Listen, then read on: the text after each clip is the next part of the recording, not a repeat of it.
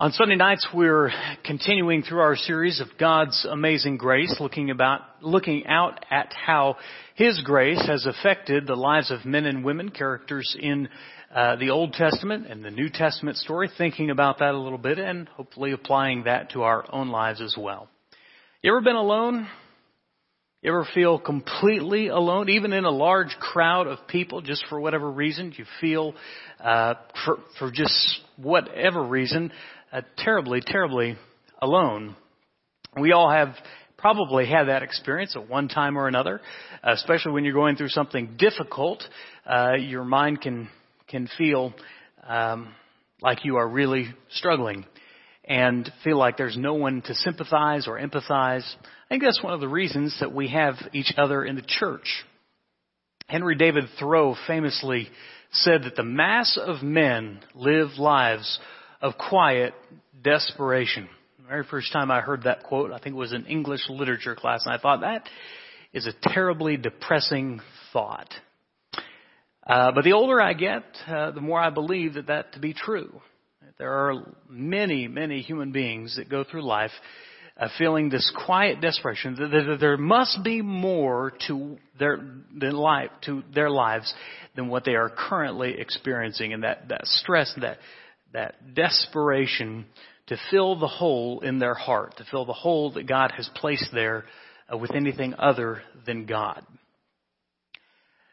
Better said is the scripture in Genesis chapter 2, verse 18. At the very beginning, in fact, the very first thing that God said was not good. You remember what it is? Chapter 2, verse 18. The Lord said, "It is not good for the man to be alone." And of course, He was saying this right before He created Eve, a suitable helper, unlike any other, that would be suitable and fitting and a lifelong companion for Adam. But God recognized the problem, that it's within our nature to be in relationship with other people. And that when we lack that, when we isolate ourselves, either by our own choice or by the choosing of others, we are on very dangerous ground and very bad territory to be in. I met a man a couple of weeks ago by the name of Sean. Sean was doing what you see in the picture. He was pushing a lawnmower. I was at my mother's house helping her with some things.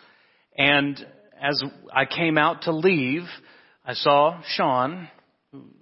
I didn't know his name at the time, but I saw this man pushing a lawnmower.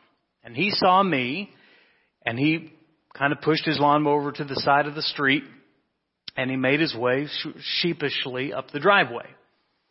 He said, I just want you to know I'm not crazy. I don't have any weapons or anything. I mean you no harm. I simply want to ask you, my house burned down, I've lost everything, and I'm looking for some work. And would it be possible I could mow your lawn? Well, it wasn't my decision to make since it was Mom's house. She said, no, I don't need it right now. And so he's continued on his way. But I was so impressed about what he was trying to do.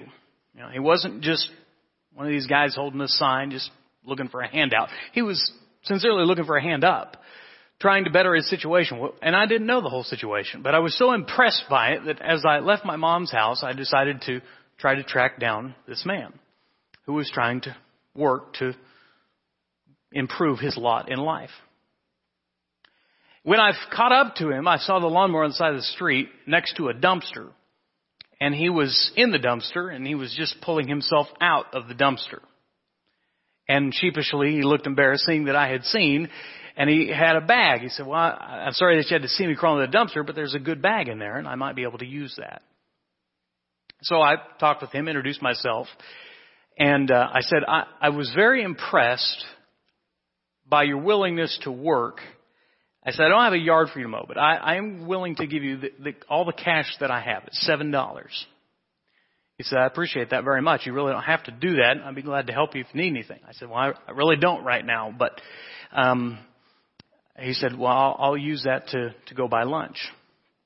And we were right across the street from a Quick Trip. I said, well, I tell you what, don't spend the $7 on lunch. Let me help you one step further. Let me go buy you some lunch at Quick Trip, whatever. They have lots of options now at gas stations to eat. So he pushed his lawnmower over that away. I pulled into the parking lot. We met about the same time and went in and got him lunch. And as he came out and he sat down, he told me his story. And it was a sad one. Now, I don't think I'm a very good judge of people. It's just not one of my gifts. I tend to have the spiritual gift of gullibility. I just believe whatever people tell me. And so consequently, I've been burned a lot in these situations. And it's made me pretty cynical. I don't usually give to people that are looking for a handout because I've just been burned too many times. Near as I could tell, keeping in mind my spiritual gift of gullibility, I think Sean was telling the truth. He said that he'd had a pretty difficult situation in his life. That his wife, and I think he said daughter, but I don't exactly remember that part, but he had lost them in a car accident a couple of years ago. And that had sent him down a downward path. He lost about everything. And he'd been living with someone, and their house burned down. He's living on a couch somewhere. That house caught fire, and so he didn't have a place to live. Now, I realize that Sean's is an unusual story, but he shared, as we conversed, a common problem that I hear people who are spiritual and people who are not, people who follow Christ and people who don't, believers and non-believers alike, and that is this: I feel so alone. Well, naturally, I wanted to try to help him in ways that were beyond just the immediate. So I began to tell him about places like Simple House and ask if he would want to ride over there. I didn't know if they were open or not. I told him of some places that I knew where people who are homeless could go have temporary shelter and connections within the community that could help him get back on the right track. And he said, you know, I've honestly been in enough shelters, and it's such a terrible situation. And people there will steal what little you have from you. It's a lot of violence there. It's a real ugly situation. You see some folks that are addicted to alcohol and drugs and will do anything to get their next fix. In fact, he said he was pushing his lawnmower. He said I've really decided that's not the best place for me to be, and I don't really like to be there. I just want to be on my own. He said I've learned to sleep up against my lawnmower so that if someone tries to take it from me, they'll at least have to go through me to get it. He said, because this isn't this is like my second or third lawnmower. He chose to be alone. He said, I actually prefer to be alone because of what I've been through and the tragedy that I've experienced that comes from other people.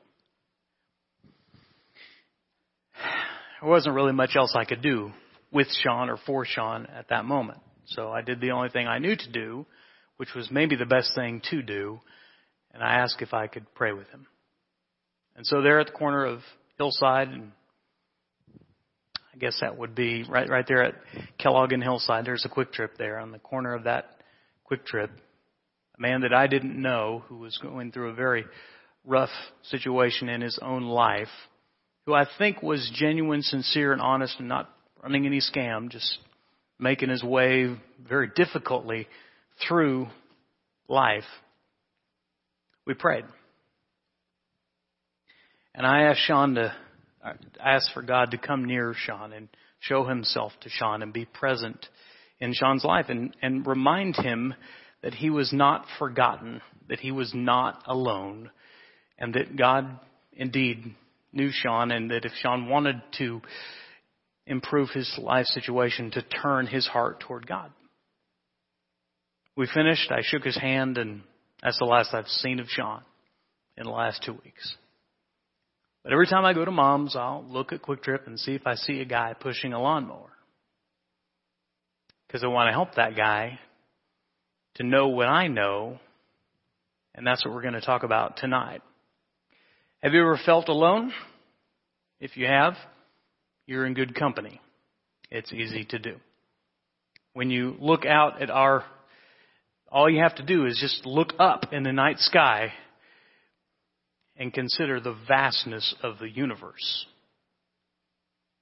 We used to, elders and staff, take a weekend and go out to Mullinville, Kansas, and do some strategic planning.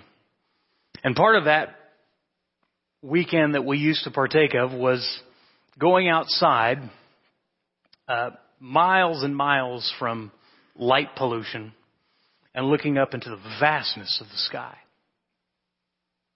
And it's amazing, on a clear night, it seemed like you could see forever. In fact, one night you could actually see the shape of the Milky Way. And to just get lost in the vastness of it. That's good when you're doing strategic planning. Gives you a bit of perspective. Helps you to understand that you're not the biggest thing in the world. By one count, there's over 100 billion stars just in the Milky Way galaxy. And there's something in the estimates of 10 trillion galaxy in the known universe. There's still much of it that we don't know. Amongst all of those galaxies, with hundreds of billions of stars in each galaxy, maybe more, it's easy to feel pretty small.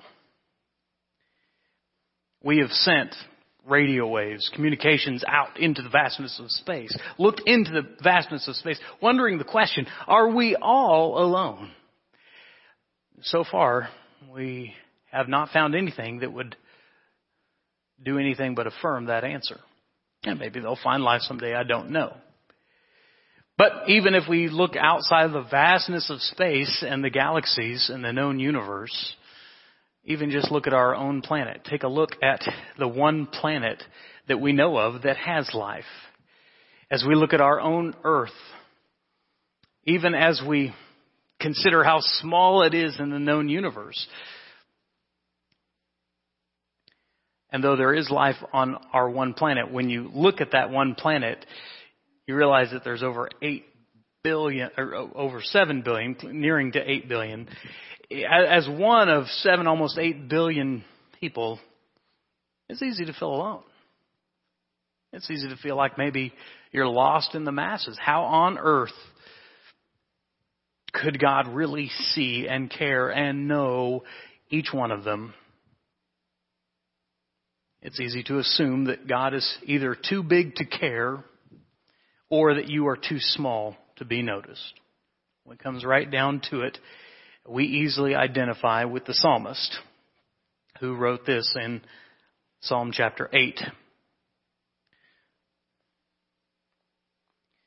can turn there if you wish.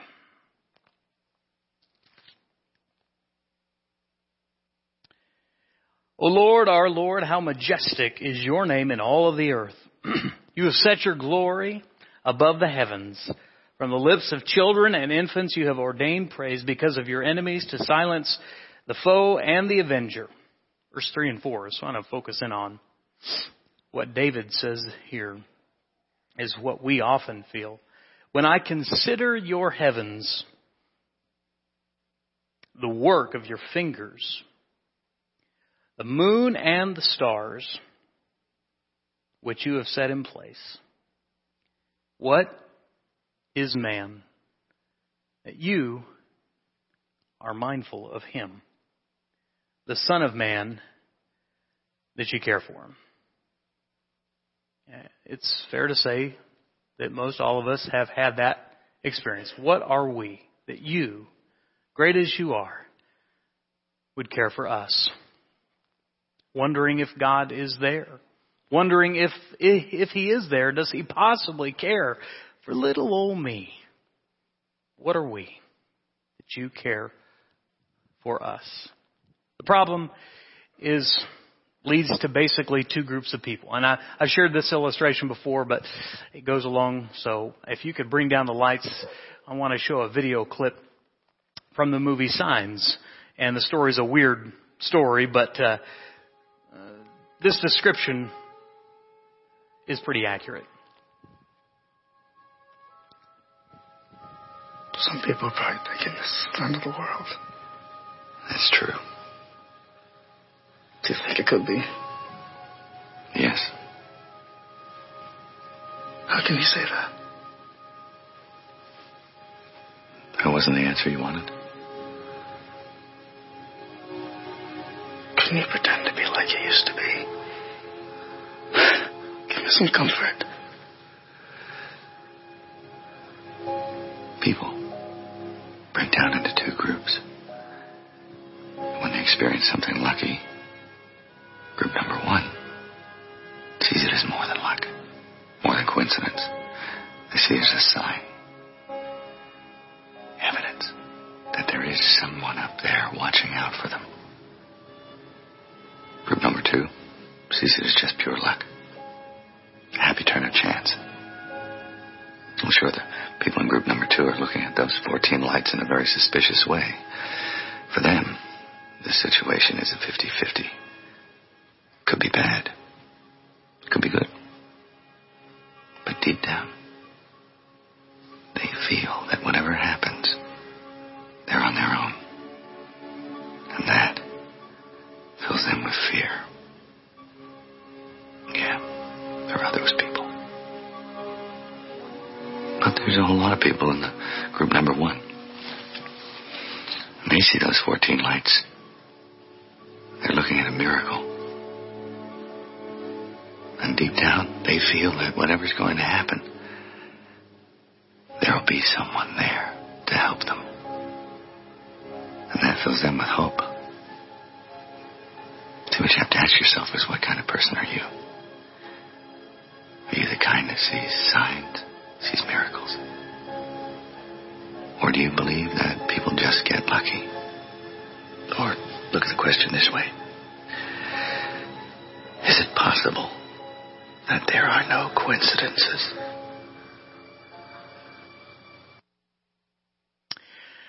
It's a pretty good teaser for the movie itself, because it's based upon this idea, as you see how the story connects and how the ultimate fulfillment of their victory over the enemy, it seems like there were no coincidences. But the summary of that is really the summary of this kind of entire book, this story. There are two types of people. Those who believe that God is with them and understand that no matter how alone they feel, they are not alone. And then those who believe that we are totally alone. That life is a matter of survival of the fittest. Do as much as you can, as quick as you can, and hurt as many people as possible, because you're on your own. The Gospel of John is where we are tonight. Long introduction, but I wanted to set up the problem that John is addressing, that we kind of gloss over. John is stepping into something. Obviously, we view this as part of the story. You understand, when John wrote these words, and when Jesus stepped into the picture, God had been silent, not for 4 years, not for 40 years, but for 400 years. The people had not heard a word from God. Even for people who are believers, we're talking about multitudes of generations passing, and maybe in their minds, the great I am seemed more like the great I was. Oh, he may have worked back then, but I see no evidence. I hear no word of God working now. That may have been the prevailing attitude. So John opens these words, and John was clearly a group number 2 guy. Listen to how he opens this book, a well-known passage, John chapter 1, verses 1 through 18. In the beginning was the Word. The Word was with God, and the Word was God. He was with God in the beginning. Through Him all things were made. Without Him nothing was made that has been made. In Him was life, and that life was the light of men. The light shines in the darkness, but the darkness has not understood it. He was in the world, and though the world was made through him, this is verse 10, the world did not recognize him.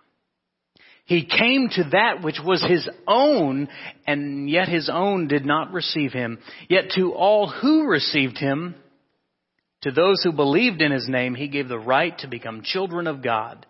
Children born not of natural descent, nor of human decision, nor of a husband's will, but born of God.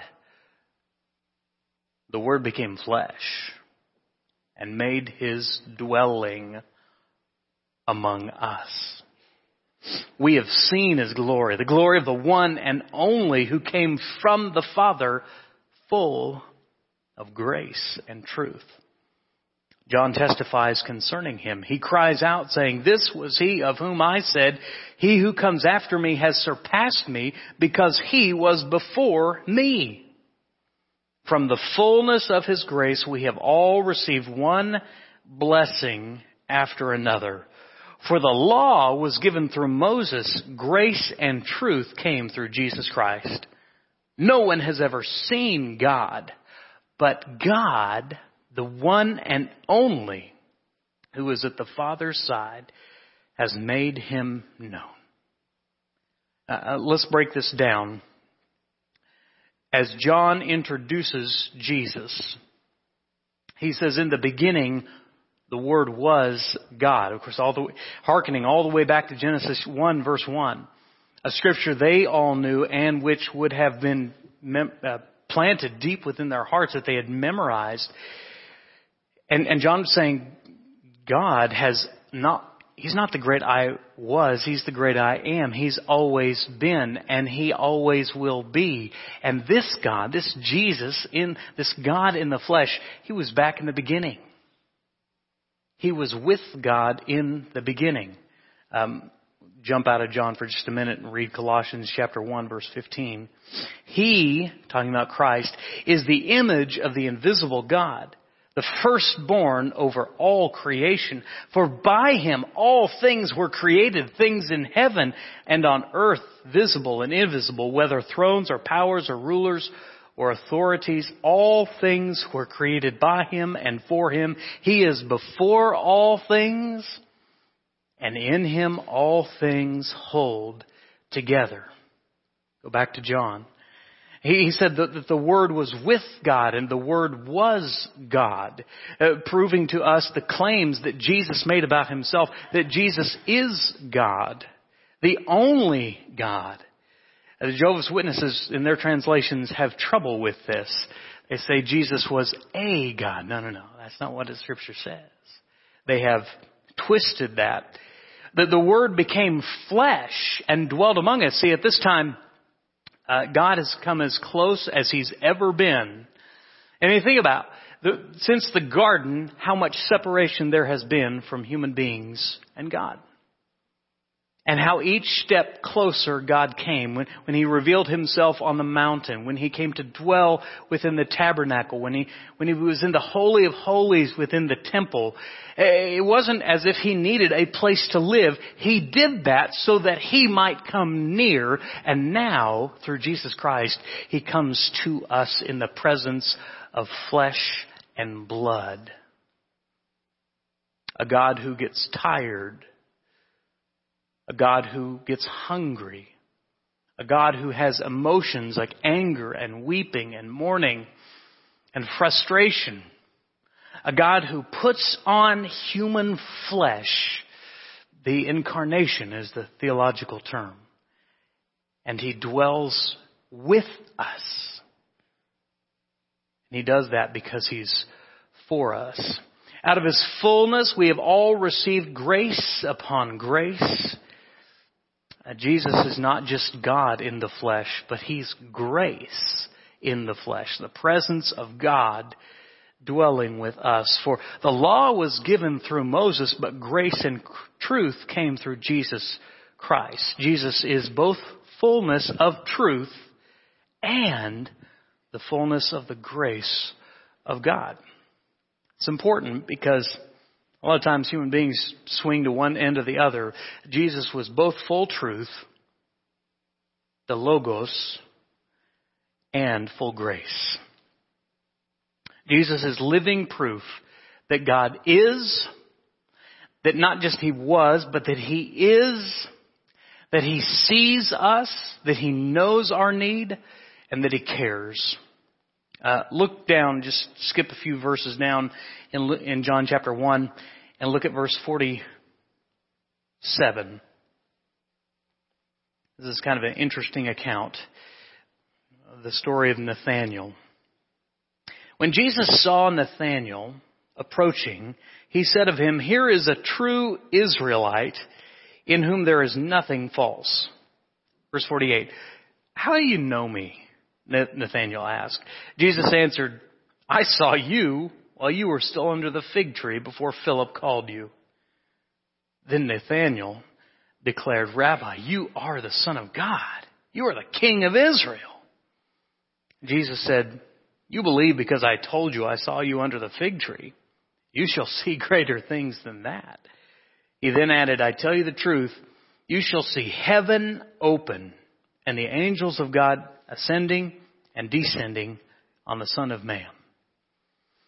Think how Nathanael was changed at this point, right? He's being introduced to this rabbi that he doesn't know, and the rabbi points out something that only Nathanael knew as evidence of how much Jesus knew Nathanael and knew who he was and knew where he was and what he was doing. And to this, Nathanael responds properly. "You are the Christ. You are the King. You're the Messiah, obviously." Now, Nathanael may have had a different idea of what that meant, but he knew that Jesus was someone who knew him deeply and personally, and not just knew him, but cared for him. I was trying to think about how to relate this. When you know someone impressive and powerful, just known by everyone, you expect to introduce yourself to them, but they don't have to introduce themselves to you, right? Because they're known by everyone. Many years ago, Christy and a friend were in Stillwater, and they went to, I think it was Eskimo Joe's, I don't remember exactly, but they were at this restaurant, and they were eating, and they see all this commotion and kind of a crowd outside, and turns out that Garth Brooks and Trisha Yearwood were coming there to eat, and they found them a booth sort of toward the back of the restaurant, but from where Christy and her friend were sitting, they could see Garth and Trisha. That was a pretty cool little moment, meeting a celebrity. Imagine what it would be like, because they did go up to him, shamelessly, and said, "It's nice to meet you. We love your songs, and can we get an autograph and all of that?" But imagine if Garth had just looked at Christy and said, "Hey, Christy, it's good to see you." You'd be amazed. That would just blow her away. Politicians get to be really good politicians because they can remember people's names just easily. They just meet them once and never forget them. Makes people feel important. Well, Jesus did that for Nathanael. Jesus did that for his other disciples as well, showing them that he knew them. Read Psalm chapter 139. It reminds us that what Jesus was doing there was not just a cool trick to make people feel important. He was showing who he was. Psalm chapter 139, we're going to read a good section of it here. "O Lord, you have searched me and you know me. You know when I sit and when I arise. You perceive my thoughts from afar. You discern my going out and my lying down. You are familiar with all my ways. Before a word is on my tongue, you know it completely, O Lord. You hem me in behind and before. You have laid your hand upon me. Such knowledge is too wonderful for me, too lofty for me to attain. Where can I go from your spirit? Where can I flee from your presence? If I go up to the heavens, you are there. If I make my bed in the depths, you are there. If I rise on the wings of the dawn, If I settle on the far side of the sea, even there your hand will guide me. If I say, surely the darkness will hide me, the light will become night around me, even the darkness will not be dark to you. The night will shine like the day, for darkness is as light to you. For you created my inmost being. You knit me together in my mother's womb. I praise you because I am fearfully and wonderfully made. Your works are wonderful. I know that full well. My frame was not hidden from you when I was made in the secret place, when I was woven together in the depths of the earth. Your eyes saw my unformed body. All the days ordained for me were written in your book before one of them came to be. God is big enough to know each of us, according to the Scriptures, intimately and personally. He knows you better than you know yourself. Someone gave me a book about something called I don't even know if I'm pronouncing it correctly, the Enneagram. I don't know if you've heard of this or not. They have all these categories of personality types, and who knows. So I kind of go through the trivia and the questions they ask you to assess who you are. As I'm going through those assessments, there's some questions I have to think about. Well, does it mean in this situation or that situation? Does it mean recently in my life or over the course of my life? And sometimes it's hard to figure out. And you do all the questions and you figure out. They have this number system. So I'm a number 3, if you're curious. And then you go through and you read. It describes the typical Enneagram 3. And as you read it, some of it's like, man, that's really spot on. I know why Christy's frustrated with me so much. I get it now. You look at some of that stuff and trying to figure out who you are, your personality quirks, your strengths, your weaknesses, all of that can be a lifelong process. But God knows you before any of that ever happened. Jesus knew you before you were even a thought. He knows you, and He's created you, and He's knit you together. And in comparison to all the other creations of the world, you are His masterpiece, and He's still working through you. So it wasn't just about Him knowing Nathaniel. It was John's way of saying He knows us, that you're not alone. And you can know the fact that you're not alone because grace and truth dwell in the flesh. So may we seek not just to be awed by the fact that He knows us, but may we respond to that by doing this. May we, and here's the takeaway for tonight, may we make Him known. May we make His story a part of our story. I went through some pretty hard times. I walked through a pretty deep valley. I went through some difficult things, but God didn't forget me. I really messed up. I made some terrible, sinful mistakes, things that I still can't, I just wince when I think about them. But God saw me, and He didn't give up on me. Jesus saw me, and He kept working in my life. And it's a great thing to know, not just grace and truth in the Word, but grace and truth in the Word of God, the flesh, the fullness of God dwelling with us. So may we not forget that even in times when you feel alone, when you're struggling, when you are going through some hard things and you feel like no one in the world understands what you are going through, may you not forget that Jesus knows you. And He hasn't given up on you. And He's still working in your life. Just as He was in Nathaniel's, certainly as He was in John's, may He continue to through you. And may, as you realize that more and more, may you continue to make Him known in your story. so that others may know that they are known by him. Jesus did not forget us. God certainly did not forget us. May we share the good news wherever we go. The real issue is this. We are known by him, and someday we're going to meet him face to face. And on that day, whenever it comes, we're closer now than we've ever been to it, the question will be, do you know him? And have you lived your life doing as he wanted you to do? Living as he called you to live? The question really then is not, does he know you? The question tonight is, do you know him? I want to ask you that question. Do you know the Jesus spoken of in these words? Do you know that he lived for you? Oh, but do you know that he died for you? And that he came out of the tomb for you?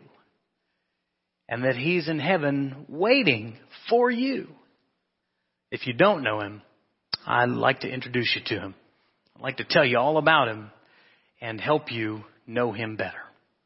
Tonight, if you have a need of knowing him, or maybe you just haven't been making him known as you ought, maybe you could change that beginning tonight. If you need my prayers or prayers of our shepherds to encourage you, we pray that you might come and respond tonight. Please come if you have a need together as we stand and sing.